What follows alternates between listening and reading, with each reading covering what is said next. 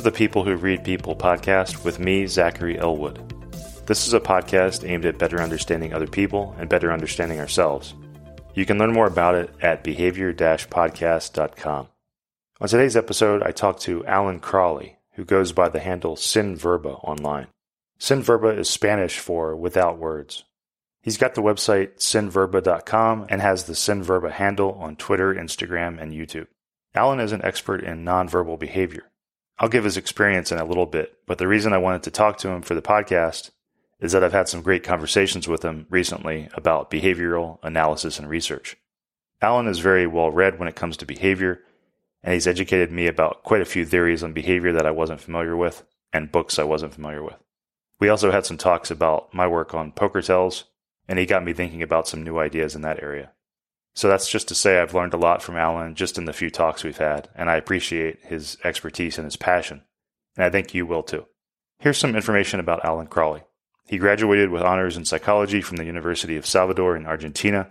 He has a diploma in nonverbal communication from Austral University in Argentina. He is the academic coordinator of the postgraduate course Analysis of Nonverbal Communication at Heritage University in the U.S. He was academic director of the 2021 online conference on nonverbal communication, organized by the Behavior and Law Foundation of Spain. He's certified in Paul Ekman's facial action coding system. I could keep going, but you get the idea. He's done a lot of work in the behavior space. For more information about Alan, check out the entry for this episode on my site, behavior-podcast.com. One video I'll have linked from there is a great presentation from Alan on facial expressions. In our talk, Alan and I talk about why he initially became interested in studying behavior. We talk about the complexity of behavior and why it's perhaps similar in some ways to complex systems like weather. We talk about whether reading behavior is a science or an art. We talk about the validity of microexpressions. We talk about the practical benefits of improving our understanding of behavior, which can include connecting better with people and helping other people. And we talk about indicators that someone is a behavior bullshitter who's spreading bad and irresponsible ideas. Along the way, we talk about quite a few behavioral theories and specific behaviors. So it should be a fun talk for anyone interested in reading people better or just connecting better with people. Okay, here's Alan Crawley, aka Sin Verba. Hey, Alan, thanks for coming on. Thanks for the invitation. So maybe we could start with what has made you so interested in behavior? When I was a child and in my younger years at school, I felt that I was not good with communication. I especially had some rough time connecting with others. I found that psychology and behavior gave me an insight on what people were thinking or suggesting me information on how to connect with others. And once I started to study the subject, I started to see there are some good information and of course there's also bad information. But once you try to apply it, you can see enormous, fruitful ways in which you can use it based on your needs, on how specifically to connect with others. And that was the thing that motivated me. Well, surely the idea is that you can use behavior as a way to study animals, like bird watching. This is something that Desmond Morris explained in his marvelous book, Man Watching, 1977, that a bird watcher studies birds because it's nice to see them, you want to understand them, but you don't use that knowledge to shoot them down. The same thing, it needs to be applied to nonverbal communication and trying to read others. But reading others is not reading them like a book. The book or the mind is not a book that can be read. That's too simple. We know that that's not the case. But you can use that behavior's cues and signals to try to understand better other people, to connect with them. And in a certain way, you're going to become more humble with our species, an evolutionary humility, in the sense that we are animals and we have a lot of things in common with the animal kingdom, but also with other people from different cultures. So to answer the question, the idea that basically I felt that I needed more tools to connect with people, and nonverbal communication gave me that.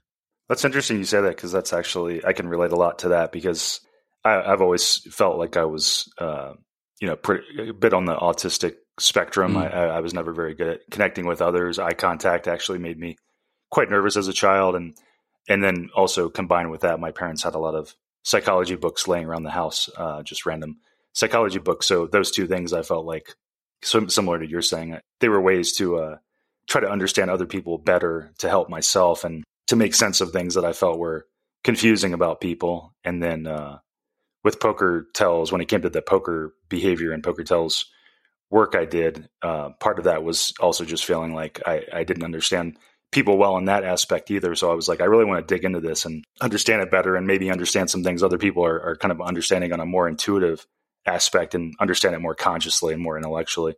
So yeah, that's interesting. You say that. I think we have that in common. Yeah. And there is a common thread that I have seen. I have, I usually give classes to advanced students and people that already have written books on nonverbal communication, that give classes on the matter. Over 60 people with university degrees, like masters on nonverbal communication. And one of the common threads is that they have some vulnerability or deficiency on how to communicate. So I also seen that there are of people with dyslexia studying this field, which seems to be that for many people, this is a tool that can be used to improve in a certain way for their social and professional life and get some rewards with it, which I think this is very important for people that don't know that they can improve like their public speaking skills or their ways in how to connect with their partner or how to talk more gently or tactful with your friends. Mm-hmm. I mean, this is a skill that allows you to connect on another level with people, but you need to be, of course, careful to the things you read and how you apply it, because it's not so simple as a one-to-one correspondence or a simple way of using it, because that way, and there are some research on the matter, for instance, training police officers with some non-validated methods or contents, that it can worsen your skills to detect lies or worsen your skills to detect emotions. So you need to be careful on the content you consume on the matter. Yeah, I want to go back to what you said about the Desmond Morris book, People Watching, aka Man Watching, was the original title. You shared that book with me. You told me about it, and I started reading it. Yeah, it was a great introduction because, like you were saying, people tend to focus on like kind of the exploitative aspect of understanding behavior. It's like, oh, what can I use other people's behavior for in my job, like sales or, kind of like the pickup artist kind of line of stuff. How can I really use it? But he was talking about, and you were talking about too, the fact that we can, this is a very human thing. It actually helps us be more empathetic with other people and see how we're similar to other people, understand them better, helps our human connections with other people. So I think that's a very important point, because I think some people can perceive it as being like, oh, how are people going to use this? And it does often, take that form too, where people do try to use it, like you were saying, police training and such. But there is that other side of, the same reason, like you were saying, people like to watch animals and understand animals. It's a similar thing, like feeling more connected with nature, with humans. Yeah, I think it's a great point. So I was watching your video about facial expressions, which was a great video for people that want to watch that. I think that's one of your few English language presentations. I could be wrong on that. But yeah, it was great. You talked about the nuance in that area and reviewed a lot of different ideas. And, one of the things that stood out to me in that video was your points about why behavior, specifically facial expressions, but I think it applied to all behavior, your points about why it could be so tough to study. And maybe you'd like to talk a little bit about those different aspects, those different factors that make it challenging to study. Well, first of all, listeners are already noting that English is not my first language, so I'm doing my best. I speak in Spanish. I give my classes in Spanish. You're doing great. Oh, thank you. Thank you for that. The point of that talk, I was invited by a famous semiotician, Paul Boussac. He's a marvelous researcher, a very insightful theoretician of behavior, especially in the evolutionary sense of behavior. And what I'm trying to show in that video is the idea that we have been understanding wrongly the facial displays. I use the term facial expression, which is the most common, but the most certain or more precise way of describing them is display, because expression has the assumption that the person is showing outside something that is feeling in the inside. But display It's something you could act or pose, which is a more correct way of framing this complexity. And there are a lot of reasons why it's impossible to simplify, hey, he's moving 2 or 3 muscles in the face. That's the facial expression, the universal facial expression of contempt or anger. The person is feeling angry at this moment. That's a simplification. That's wonderful for selling some softwares or books or simple ideas or courses. But we know for a fact that animal communication is much more complex than that since the 70s or the 80s. Why are we still using an outdated formula that it is not even useful for animals, but we think is going to be useful for complex animals, which we are, the humans, Homo sapiens? Well, it is not.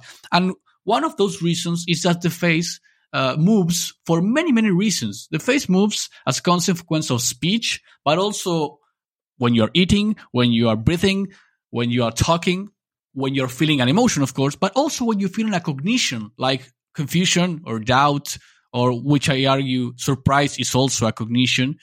But you also move your face based on the social messages you want to send, on the intentions you have, like being affiliative or not, or initiating a competition.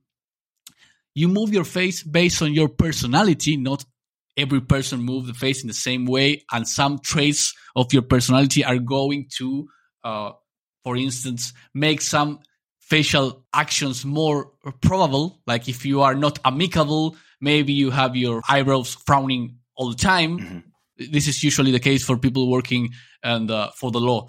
If you are very amicable, maybe you smile a lot. And that has a relationship not with the emotion you're feeling at that moment, but with your personality traits or as a result of your profession. So simplifying the idea that if you see some facial muscles moving, you can know the emotion of that person at a given moment is a way of understanding very wrongly and simplifying such a complex thing that behavior is for humans.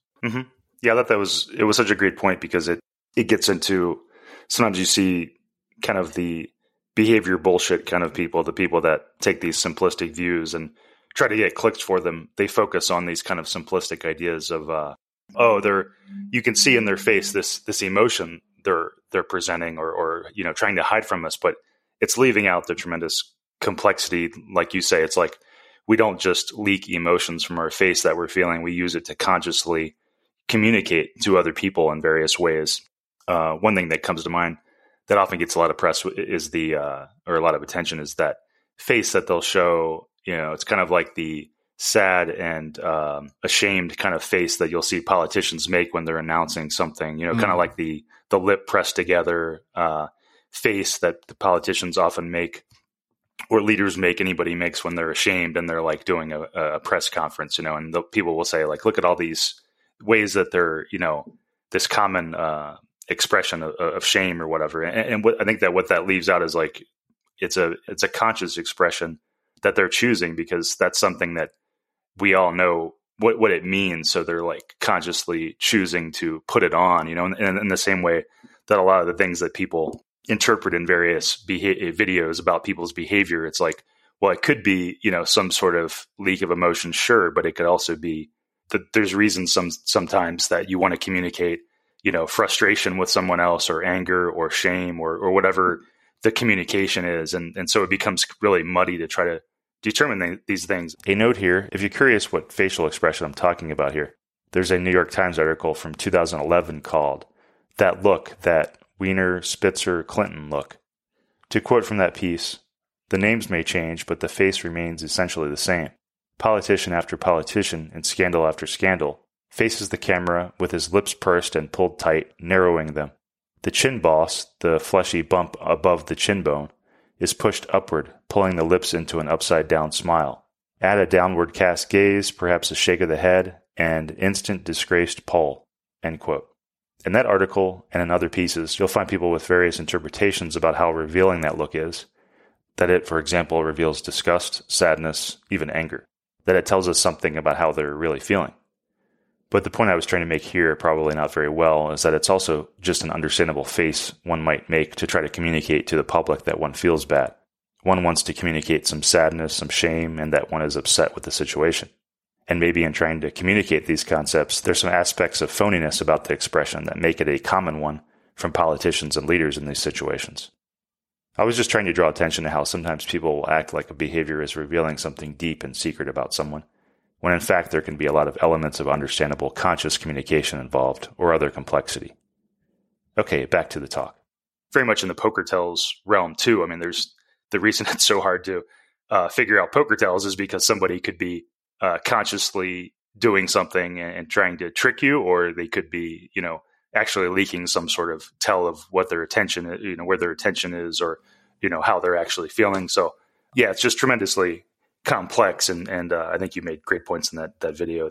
And your example is very revealing because I know the literature on the self-conscious emotions like pride, shame, embarrassment, humiliation.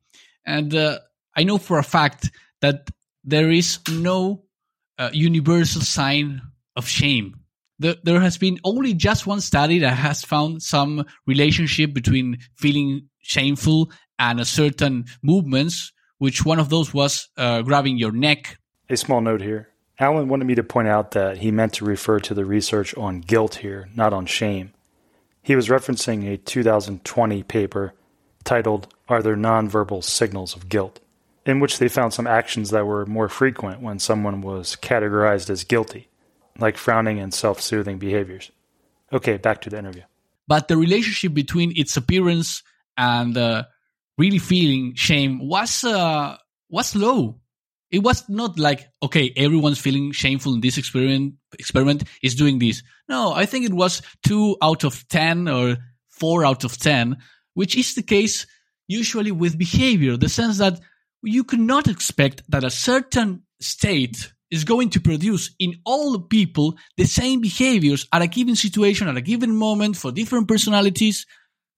That's nonsense. We need to understand this complexity and find a way to change the way we frame behaviors. I was thinking about this, Zach.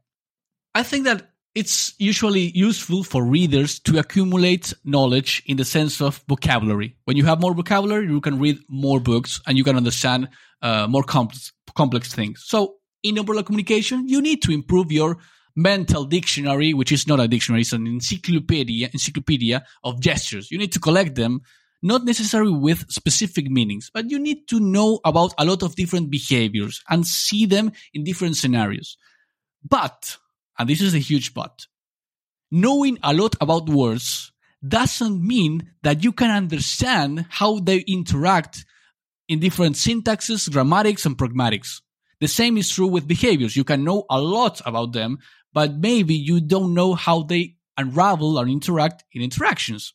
So one of the problems with this is that it is not the only way to improve your observational skills and interpretation skills of behavior to have a lot of tells or a lot of gestures on your mental recollection, your mental encyclopedia.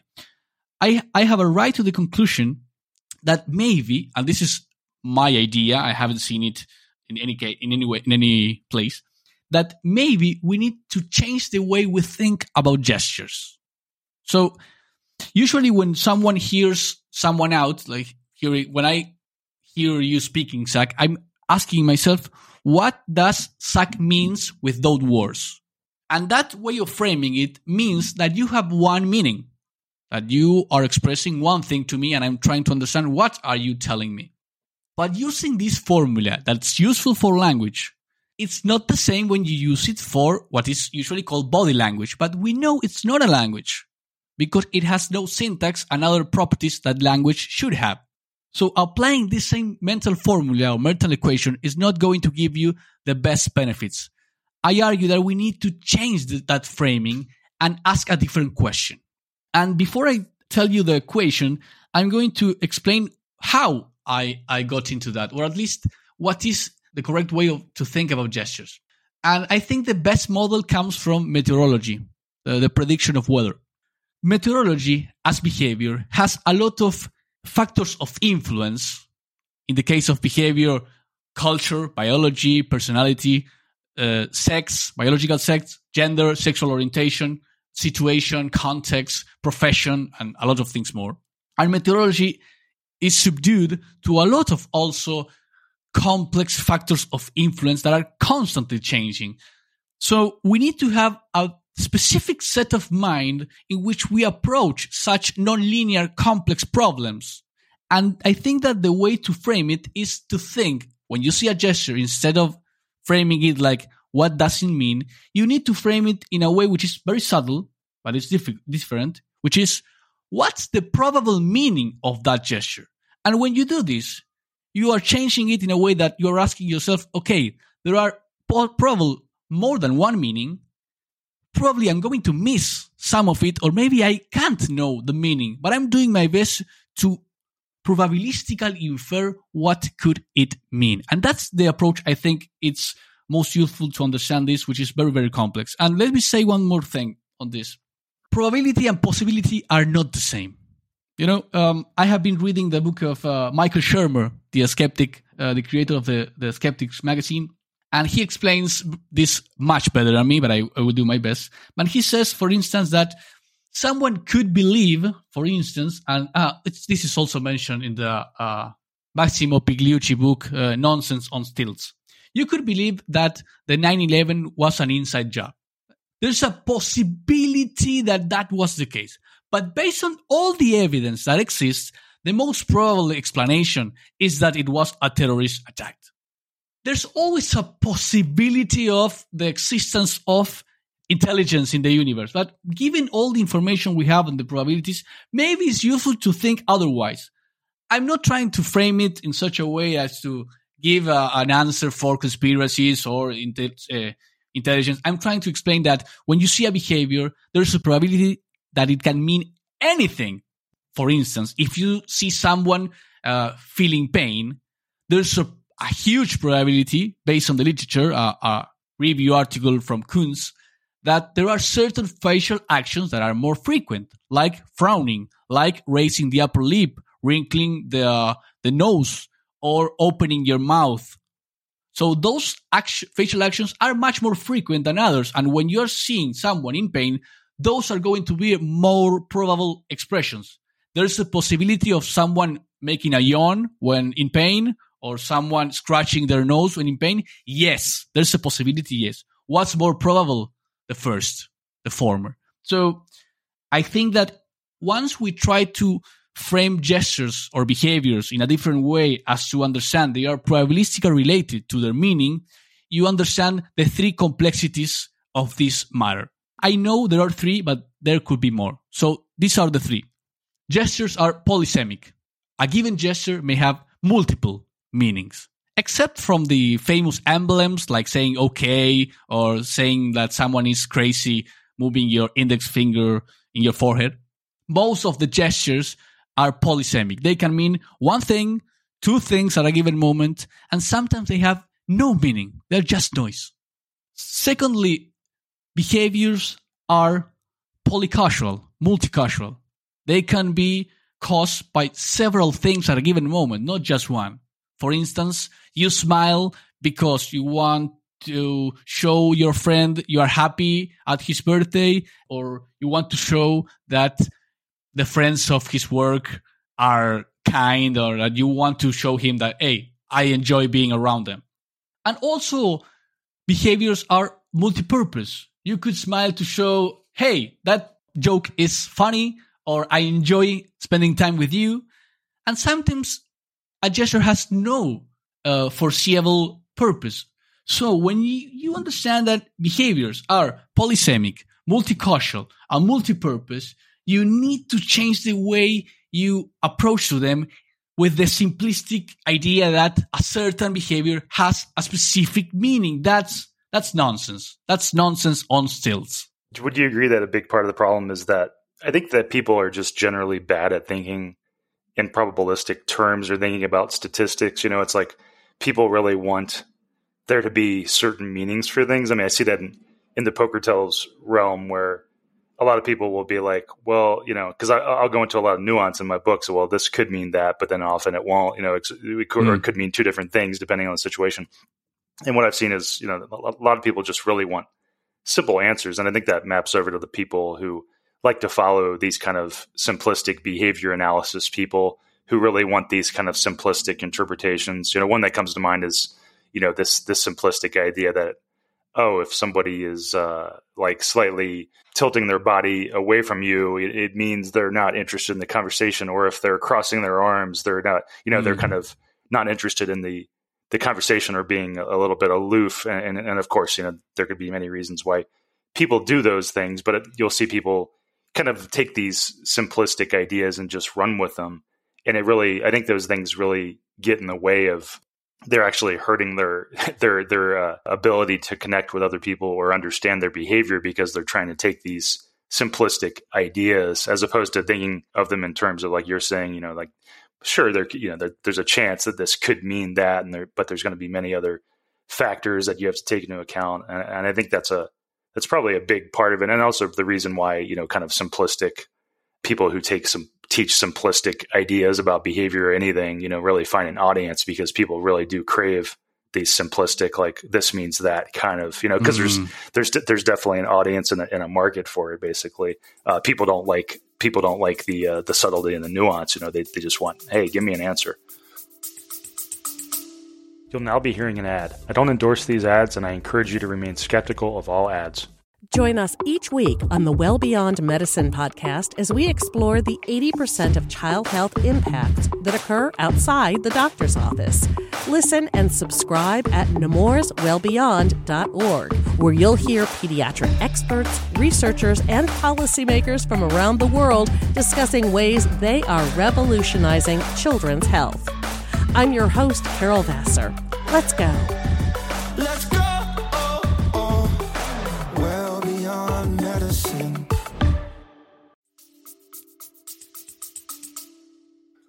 I think you nailed it in at least two points. The first one, I have heard Neil deGrasse Tyson talking about this, that we are bad at statistics. And one reason is that algebra or geometry were created with the Greeks, and statistics is a much more new creation of our way of approaching knowledge. And I don't know if it was the 19th or 18th century, but it is really, really new in comparison with other approaches to meaning. So we are not good to understand statistics, and we have not evolved to see the world through probabilities in such a way. And secondly, I agree that people are thirsty of this knowledge and trying to read the mind of others and consume this idea of body language, which is fine. It's very interesting. It's curious. The problem is, there are two problems. One, which is people that use dubious knowledge and use it in such a way to commercially usufructuating. I don't know, like using it in their advantage to sell courses, and be popular. But I am a young researcher. I'm starting. I am at the Universidad del Salvador here in Argentina. And I think that researchers, we have also some responsibility, because it is not often to see one of the researchers going to the TV or to documentals and explaining why the pseudoscientific approach to behavior is not the way to do it. So in that sense, I think that as Carl Sagan approached pseudoscience and science, we have the responsibility, the ethical responsibility of defending the science. And if you see someone doing things with consider wrong or saying things that contradict the literature, you should call them out, because that's your responsibility. And it's often the case that maybe because of status or trying to avoid such interactions, or because researchers are not so much prepared to appear in the media as these pseudo-experts, they prefer not to do it. And I think that we have some sense of responsibility over that. It's not only the case that this pseudoscience is proliferating, which is really as a result of malpractice, doing it wrongly, but also there's responsibility of the people that are doing the research and should speak out more often. Yeah, I think there is that sense. I mean, I've talked to people who have told me that, that they said they just didn't want to get involved in these kind of online drama fights of like calling out people, It's tough. It's tough. Yeah. There's a reason people don't do it, but I think you're right. It's like the more we let that stuff, that kind of thing slide, the more people do it. It's they're calling people out. It may be tough and it may be kind of emotionally draining because you get attention and you get, the potentially the hordes of the other people's fans, insulting you or whatever it is. But I think you're right. There is a responsibility there, because the reason those people are able to do that so easily is simply because people don't call them out. And I think it's the same. I focus on, political polarization on this podcast a lot. I think it maps over to a lot of people just don't like to call out bad behavior of people on their side, and there's this kind of, it's different factors at work. But I think I think there's benefit in seeing the value in why it's helpful to call out bad and divisive behavior and untrue, inaccurate framings on your side, because those things, it's not just the benefit of calling out and making your side better. It's the fact that the bad divisive framings on your side affect the other side, and so on and so on. It's all connected. So in the same way, I think it's all connected in the sense that when people who are knowledgeable don't call out the bullshitters, they're just more emboldened, and that's what leads to the bullshit having such prominence. I think it's all connected. I don't know if I've enjoyed it, but I try to do it through my social media and trying to help people to avoid experiencing what I experienced. I had good and very awful teachers because I had no one to guide me into, hey, you should read these books because they have basis. This is an author that has studied this, that is a researcher doing that. And several cases, I read books which were not good, and they didn't help me. They even created me some nonsense ideas on how behavior worked. Mm-hmm. And it took me a while to discover that, hey, that's not good. That's not helping. I'm even understanding worse people because of this or because of that supposedly expert that was teaching me this. So what I'm trying to do with my students, are also with my colleagues, because I train other colleagues, is to help them follow a path that doesn't need to learn with those mistakes. Learning from my mistakes so that they could follow a better path than mine. Well, and there's such real cost to this bullshit, of all sorts, like the pseudoscience and the bullshit of all sorts. But I mean, specifically in the behavior space, the fact that you can have people that will watch something like, Jack Brown stuff, who I've often talked about and written a piece about. He's popular on Twitter, and his takes are just so clearly bad and exaggerated and just not based on anything any respectable behavior researcher would agree with.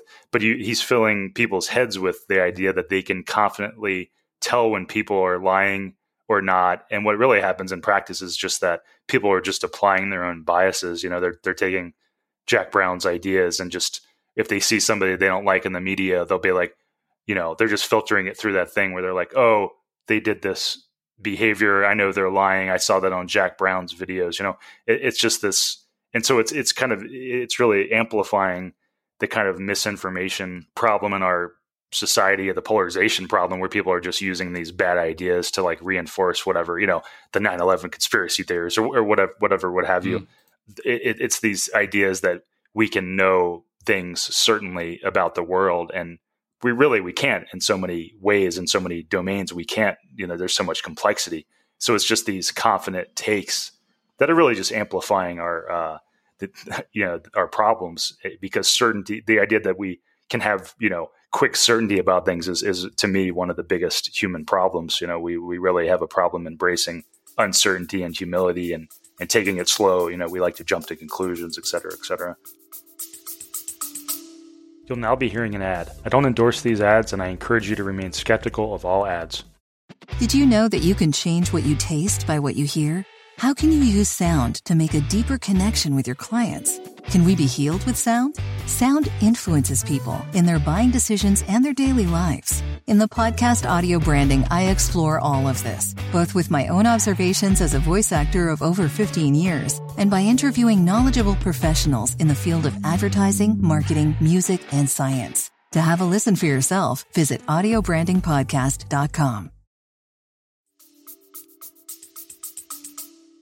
The case of Jack Brown, it's interesting because I followed his blog 6 or 7 years ago, and I was thinking that he had some. Oh, that's an interesting comment. Where that information came, what's the foundation for that interesting observation? And I've tried to reach him and ask him for the evidence, which is something I tell people to do. If you are not sure, if you don't understand, ask for the evidence, because usually it is the case that the people that has the evidence will share it with you, and the ones that don't have the evidence, or if they have, it is used in such a way that is not the way it was presented originally. You're going to be able to better discriminate who is using this in a professional, certified, or validated way and who is not. That's one case. And I think that if these pseudo experts present themselves as commentators, that would be better. Instead of using a custom of science when they are not being scientific, if they present themselves, okay, I'm a commentator and mention some comments on behavior based on my opinion and my subjective perspective. This is why I think this is a kind of art I can do. That would be more respectable, because they are saying what they think. But when they say they are certain that there is physical evidence that if that pupil dilatation means something, and that raising of one eyebrow, that's a certain message of doubt, that is a wrong way to proceed. And you are disguising it as science or as a certainty. And that's not real. It could be because of ignorance, or it's most usually the case that they don't know really how it works and what are the evidence and the literature. That's what I think. But some of them could be doing it, and I don't know, with other intentions, deliberately using it to have more power and influence. I don't know. I don't want to judge. What I do want to say is that, please, people, be skeptics, not only from every supposedly or allegedly expert that's on TV, on social media, even by my words. Be a skeptic of what I'm saying. And if you want more information, ask me or look it on the internet, because that's the way to think scientifically. Science is less a body of knowledge and more a way of thinking, an attitude of approaching to empirical evidence, to being able to reframe your theories, to change your mind based on the evidence. Most of these pseudoscientifics don't change their mind when they are presented with hugely contradictory evidence. And when you do that, you're using ideology, not science. Yeah, I think that's a great point. If we were going to make like a list of signs that someone is a bullshitter, one of the top things would be the fact that they can't really engage with critics. They're unwilling to. That comes up with with that happened with Jack Brown. If anyone even like respectfully tries to get him to engage in or criticizes a take of his, he'll just block them. And I think that's a good example of when someone's just not even willing to, talk through like, hey, maybe you have some valid points about your criticism, and or here's a defense of why I said this and the literature or the experience I had that supports this. But I think that's one of the top signs, is just not being able to engage with criticism, and that maps over to like kind of cult like mentality where cult leaders just can't engage in well-meaning and criticism and challenges. And then the other thing I would say is, if we're making a list of that kind of thing, is they just have way too many takes on things. It's like you watch some of these behavior people and they're just like saying something like almost every second about behavior. And it's like, there's not that much there. I mean, sure, you might have, and I think it comes back to like what you were saying about being very humble and being like, well, there's a chance this could mean that, but what you often see is, oh, this means that, and here's another thing, and a few seconds later that reinforces this idea. It's like it's just way too much certainty and just way too much to say. And I'm curious, would you agree with that too? Yeah, definitely. And I have some indicators, some cues I use to help people to discriminate fast who is not doing this properly. And one of those things is that when they defend themselves, they say the words like, "Oh, this is science." No. I know for a fact that smile is authentic. It's science. No, it's not. And there's a very nice quote from Chef Thompson, a police officer from New York. I read his thesis, his PhD thesis on mediation and nonverbal communication. Very interesting one. And he says that nonverbal communication is a science for many, many reasons. I don't want to expand myself too much, but there are at least 30,000 articles published in at least 297 different journals, academic journals. But he says that nonverbal communication is a science, but when it is applied, it will always remain an art. And that's a specific point we need to address. So if people say they're doing science when they are, in fact, making interpretations of behavior, they're not recognizing a biological pattern that has a specific one-to-one correspondence with meaning. That's nonsense. Behaviors are related with meaning in a probabilistical fashion, probabilistical way. You cannot do this one-to-one correspondence except maybe with reflexes, the knee-jerk, something like that, or the physiology, the pupil dilatation. But even the pupil dilatation may be a response based on interest, sexual attraction, cognitive load, being deceptive. There are a lot of reasons, considering difficult choices. So that's not the case. So if someone defends his interpretation as this is science, okay, turn the bullshit alarm and try to look for more information. The second one is when they present themselves or their courses or information with the 93% of all communication is nonverbal. That's a huge red flag, mostly used for rookies in the field, because that's a formula that comes from the 60s by Albert Mehrabian, an engineer turned psychologist, which is very, very interesting, but the formula has nothing to do with how communication really works out of the laboratory. So that's the wrong way to proceed.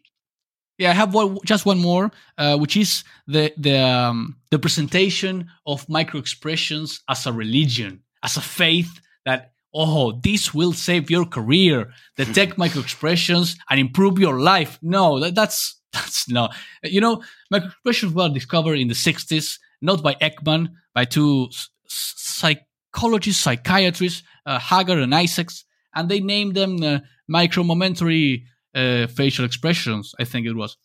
And at the onset, when they were discovered, they were not thought as expressing specific emotions as it is today. And the first scientific review studies on the matter were published this century. And most of the studies shows that they are not frequent. They tend to appear in honest and liars, which was not thought before that study. They don't help you to discriminate better lies. There's a couple of studies on that. I think one is from Judy Burgoon or Jordan and colleagues. And usually microexpressions are presented as something you need to discover because it's going to show you certainly that a person is feeling an emotion, is trying to conceal it. Well, I don't think that's the case. I think that the evidence is more nuanced to that, and it shows that usually they don't last so brief as they thought they were. Like in a paper from Matsumoto a couple of years ago, he changed the duration because it was conceived 1/24th part of a second, and the facial muscles don't even move so fast. They move fast, not so fast. So what I'm trying to say is that when someone presents microexpressions as a direct relationship with meaning or emotions, be a skeptic, because usually, and this is seen, you can see this in animals. Animals can also perform micro gestures, micro movements, very, very brief, but are not directly correlated with a specific emotion. Why do animals do this? And this is an observation from Alan Friedland, which I think is one of possibly the biggest or the best expert on facial displays. And he argues that microexpressions of these movements show conflict for that person or for the animal. It's a moment of conflict between I need to attack or I need to flee. Maybe I should tell these people what I think about this subject, or maybe I should keep it to myself. But if there is no conflict, for instance, and this is something I have read from Alan, which I think it's not published yet, but if you think about a serial killer, maybe that person speaking about the assassinations, there is no conflict at all. Why is going to show a microexpression if there's no conflict? So instead of thinking that microexpressions are emotions, maybe we should reframe it and think about maybe it's more general, and they express as what it was introduced by Hagar and Isaacs, and it's more developed by Friedland, moments of conflict. They could also mean one more thing. They could be somehow like balloon trials, in which a person shows you something briefly to test if you are going to be able or fond or open to discuss something about what is going on. And that if that trial balloon doesn't work, the person doesn't proceed with the path of revealing certain information. And if it works, maybe that person opens. But the simplistic idea that microexpressions reveal emotions, it's too simple. And we know for a fact behavior is much more complex than that. And even the evidence of microexpression attenuates and discard this simplistic approach. But we are still using it for several reasons, and I will tell you at least one, which is explained in a book. It's called The Atlas of AI. In a chapter, I think it's chapter 6, but I don't know.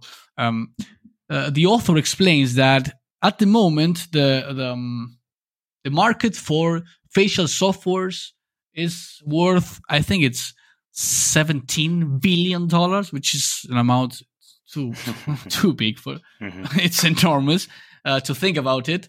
And most, if not all, 90-something% of the softwares are based on the basic emotional theory, the theory that explains that there are 5, 6, or 7 universal facial expressions with a specific archetype, a prototype of the face, which I argue, and a lot of authors argue, I think Augusta Gaspar from Portugal says this, that those are not prototypes, are in fact stereotypes on how the face should show an emotion.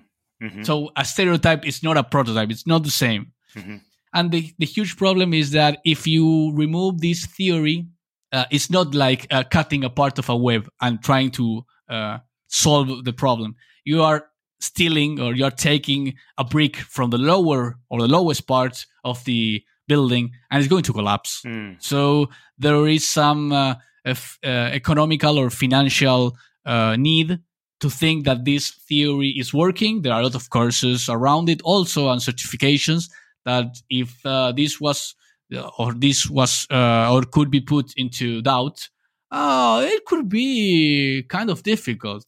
So there is not much motivation to say that this is not working properly, as it did not work properly in the SPOT program, for instance, in the United States. It was applied a specific program into detecting queues on the airports.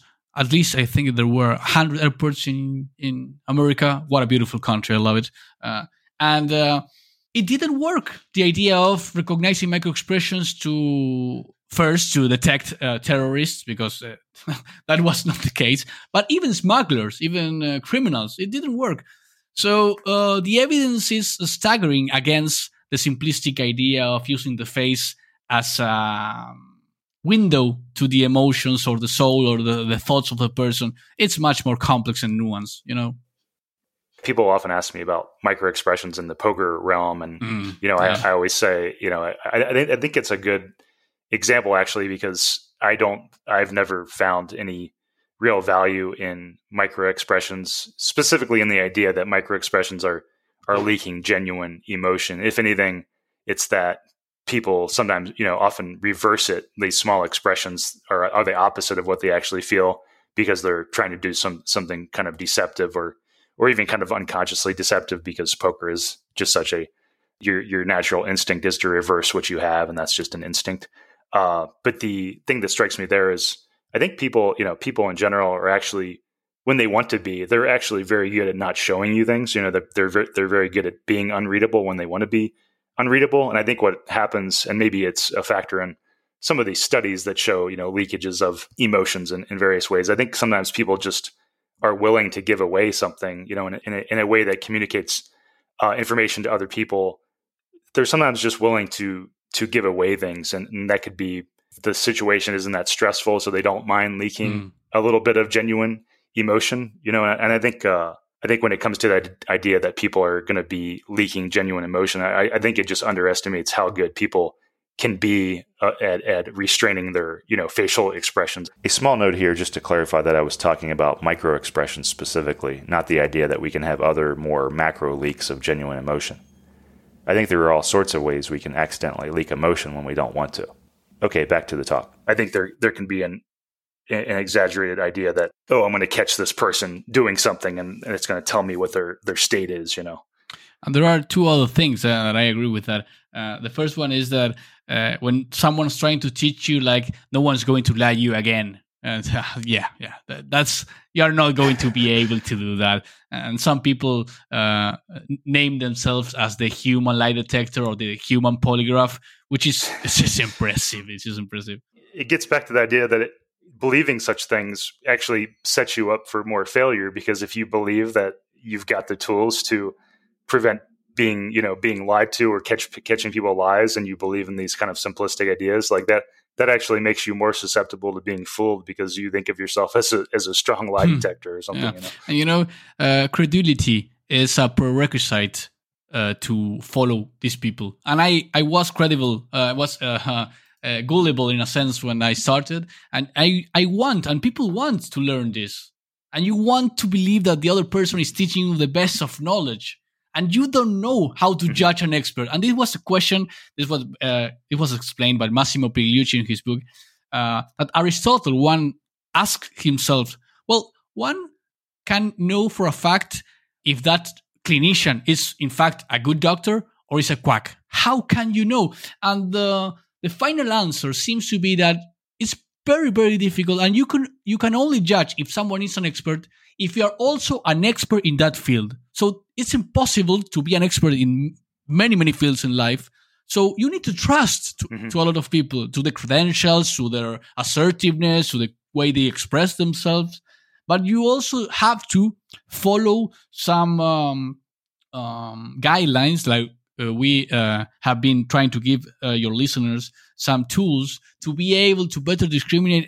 There's something here I should take more into consideration, or maybe I should be more skeptic of this kind of affirmations and arguments. But for a fact, I will argue that it's very, very difficult if you want to start to study this field to grasp quickly who is doing the things correctly and who is using content in such a way that it is disguising it as science, but is clearly doing pseudoscience. And that's dangerous. Pseudoscience has a lot of consequences. Sometimes when it is related usually to medicine, it can bring you to death. But it's an extreme. In our field, it can bring injustice. It could bring suspects being not believed, being treated in the wrong way, being stopped in the street, or doubting a witness based on a gesture or a micro-expression. And that's huge in the future. If we allow these kind of pseudo-experts to say these things, helping the law or in trials, it could have huge impact for the people's life. So I think we need to be really careful in how we apply nonverbal communication. But it is a very, very useful tool and skill that you can develop in two senses. I understand that my friend and colleague, mentor in a kind of way, is someone which I have read over the years and I respect a lot, Ronald Riggio. He's an expert on nonverbal communication and leadership. He explains that there are three skills in nonverbal communication: expressing, perceiving. I'm using another words to saying it more easily, and control. I would argue that it could be summed up in two skills for us, for the lay audience, and how to apply it in being able to express yourself better with behaviors like understanding how to change your tone of voice, your fluency, your speed, your rate of speech, and also your postures, your way of expressing yourself. I'm doing gestures to nothing at the moment, to a couple of screens, but no one is seeing me. But I know for a fact that if I keep moving my hands in such a way, I'm helping me remember some words. I am emphasizing better with my voice. And the other skill, it's called, it has many ways of naming it. Interpersonal precision is the most agreed in the field, which is the skill of inferring correctly, if there is a correct interpretation, for meanings. And you could interpret that a gesture is related to an emotion, given fear, for instance. It could be an interpretation of what someone is thinking at the moment, like he's thinking about leaving this situation. He's thinking that his couple is wrong in this debate or argument. And there are a lot of things you could infer. And it's a skill that we need to develop, I will argue, but in a probabilistical fashion, not with this kind of mental dictionary with a specific behavior and a specific 1 or 2 or 3 meanings. Mm-hmm. It is helpful to have an encyclopedia of behaviors. That's useful. But then you need to understand the complexity of the polysemy, the multicultural and multipurpose, and think about this every time you see a gesture, instead of making the question that, what does it mean? Change it for what could be the probable meaning. Yeah, it's something I think about a lot. The practical applications of understanding behavior. Because, for example, we all know the polygraph is far from accurate. Whatever the accepted range of accuracy is, 60 to 70 something percent, whatever that range is. Of being accurate. I mean, it also gets a lot of, a good amount of false positives too. But it's interesting thinking about how would something be useful? Even if something was say it was 95% accurate, would we still want to use that for a legal purpose, knowing that, because we say in our legal system, we'd rather have 100 guilty people go free than, convict one innocent person wrongly. What exactly is the range of accuracy where we would base big, important decisions, life-changing decisions on something like this? So it's something I often think about is how can we use some of these things knowing that they're less reliable in a practical sense in real life? And one thing that strikes me, I'm curious what you think, is that, when something is highly variable and you have to make quick decisions, and that would include things like conversation, interviews. It would include things like poker. These decision points that come very quickly and can vary a lot, and that you're kind of forced to make quick decisions about where to focus your time or what decision to make. Those are places where you can use behavioral information to direct your train of say your train of questioning, or your poker decisions, where decisions could go either way, and there are decisions that don't involve affecting someone else in a life-changing way, like changing your interrogation thing based on something you think you've noticed isn't going to send that person to prison wrongly. It's just a way for you to change your line of questioning a little bit and investigate something a little bit more conversationally. And same in poker, you might base something on a decision you think is slightly more reliable than not, and it's just a poker decision. So those are the kinds of things I think about when it comes to and also the interpersonal kind of things too, reading an audience better at work or something. Those aren't going to negatively impact their life. It's just might be a way you slightly change something. If you see something where that might be meaningful. But yeah, those are my thoughts about the practical benefit in people's day-to-day lives, kind of thing. I hope listeners listen to this part, because there is a lot of practical applications, and there is 2 ways of answering your question. I think one is with the explanation, and one with an anecdote. And I will start with the explanation. We need to understand which is the context of application of the knowledge you have on nonverbal communication. It's not the same to apply it on the court, on the judicial system, than applying it in a conversation with a friend during drinking a beer, or at an interview with a colleague or a presentation when you are explaining the profits of the organization. It's not the same because the consequences of the decisions you take are not going to be equal. So I will argue that we need to consider what we know for a fact. What's the science behind all what we know on nonverbal communication? So if you understand not everything that has been published, but the holistic approach on the theories and the advances we have, I will argue that we are not able yet, based on the empirical evidence, to make judicial judgments based on nonverbal communication. Make guilty-ability judgments on this is not the best way to proceed. I mean, there was a debate between Albert Breich, which is the most known publisher, article, researcher on lie detection.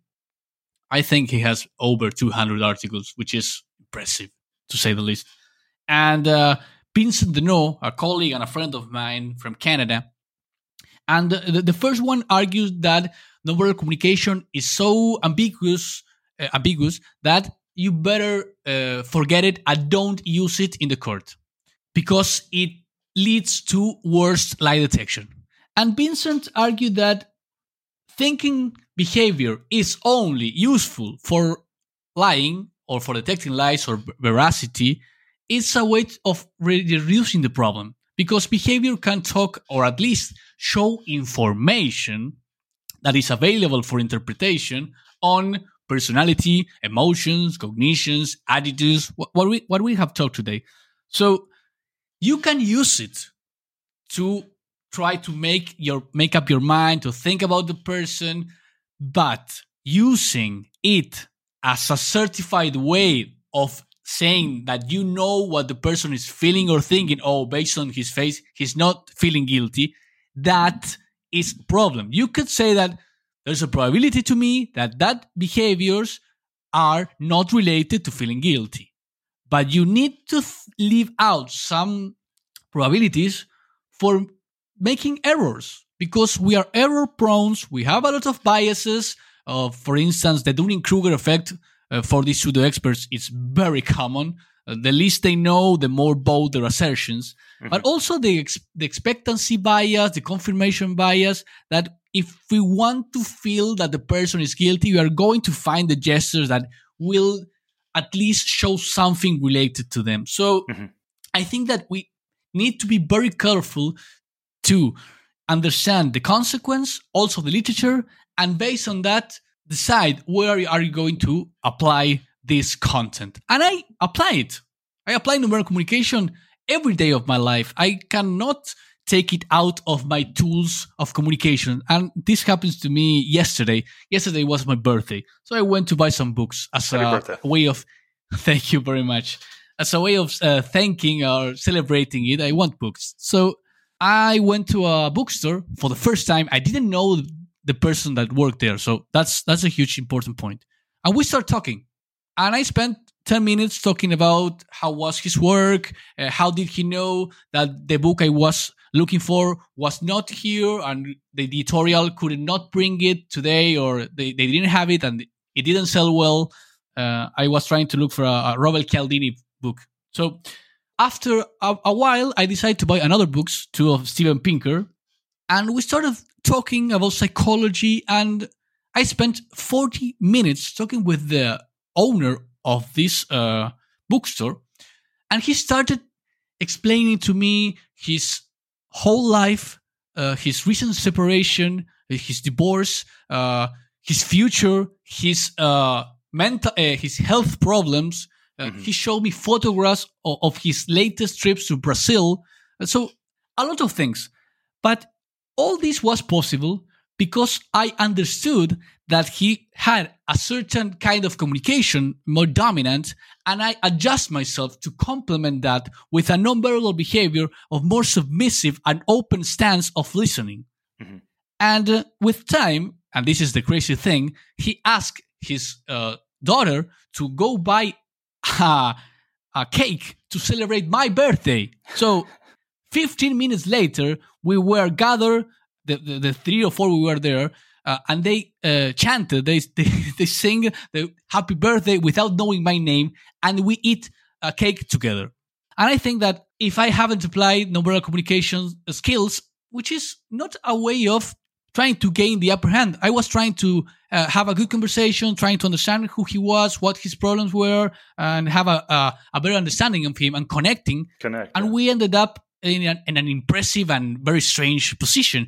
But these things sometimes, not always, of course, happens to me because of how I do apply nonverbal communication. And I'm not saying this is the science. I know the literature. I know there are some constants. I think we need to look for constants rather than laws of behavior. There is no law of gravity in nonverbal communication. Mm-hmm. You need to look for constant tendencies. And I know for a fact that when you complement the behaviors of others, there's usually more amicable interactions, even with chimpanzees, when there is a alpha and a beta interacting. These displays activities, these submissive signals tend to reduce the stress of the conversation. So I apply it with the purpose of connecting with other people. Mm-hmm. And this is not the first time it happens to me. And I want people to understand that you can improve your relationships with nonverbal communication.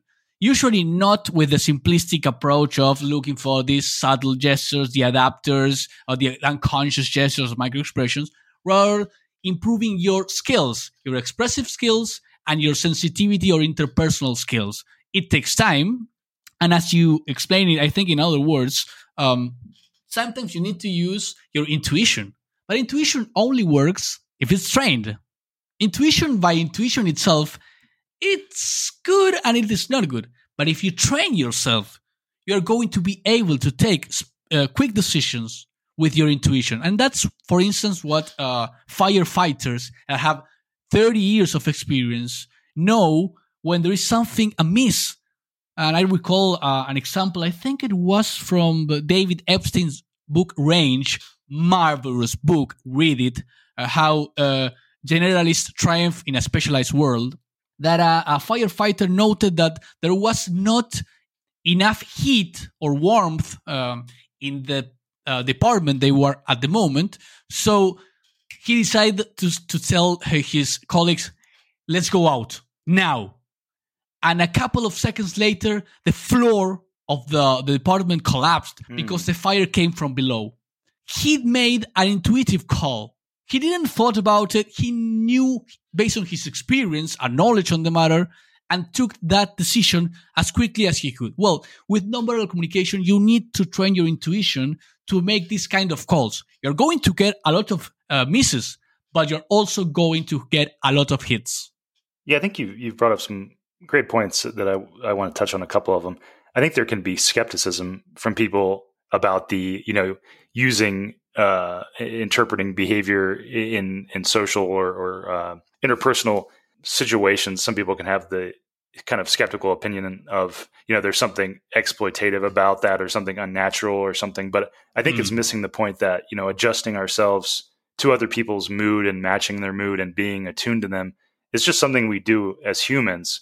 So, like, for example, if a friend comes to you and they're in a sad mood, you don't talk in a happy mood. You match their emotion. So it's not like it's something exploitative. It's more just amplifying something we already do.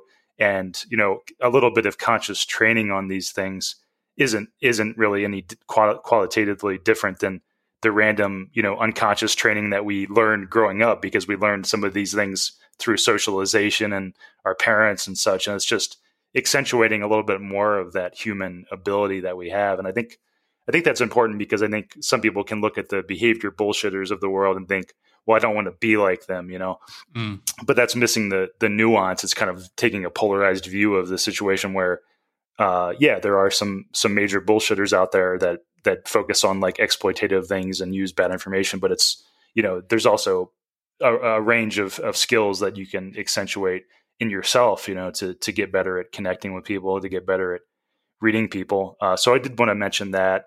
And I also want to say, your focus on the consequences of your actions is very important. For example, if I'm sitting with a colleague and I get a sense through reading their body language that they're repressing some anger towards me, that they're angry with me, upset with me, and I change my approach to them or my conversation with them based on that.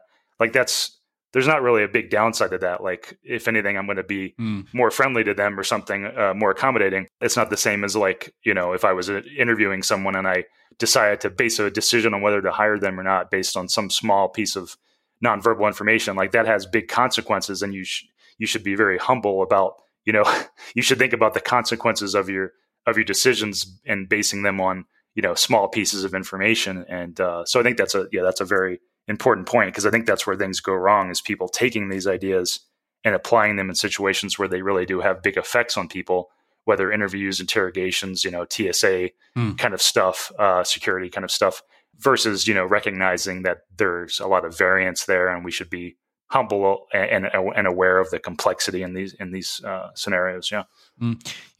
Two things are very important: motives, the reasons why people use this knowledge or skills, and secondly, it happens to me quite several times that people tells me, "Hey, I've told you a lot of things, and I usually don't speak about these things." It's like, yeah, I know, because gestures and or behaviors are windows of opportunity. And if you intervene with a good question about them, not mentioning, "Hey, I have seen you frowning and you may be angry." No, that doesn't work.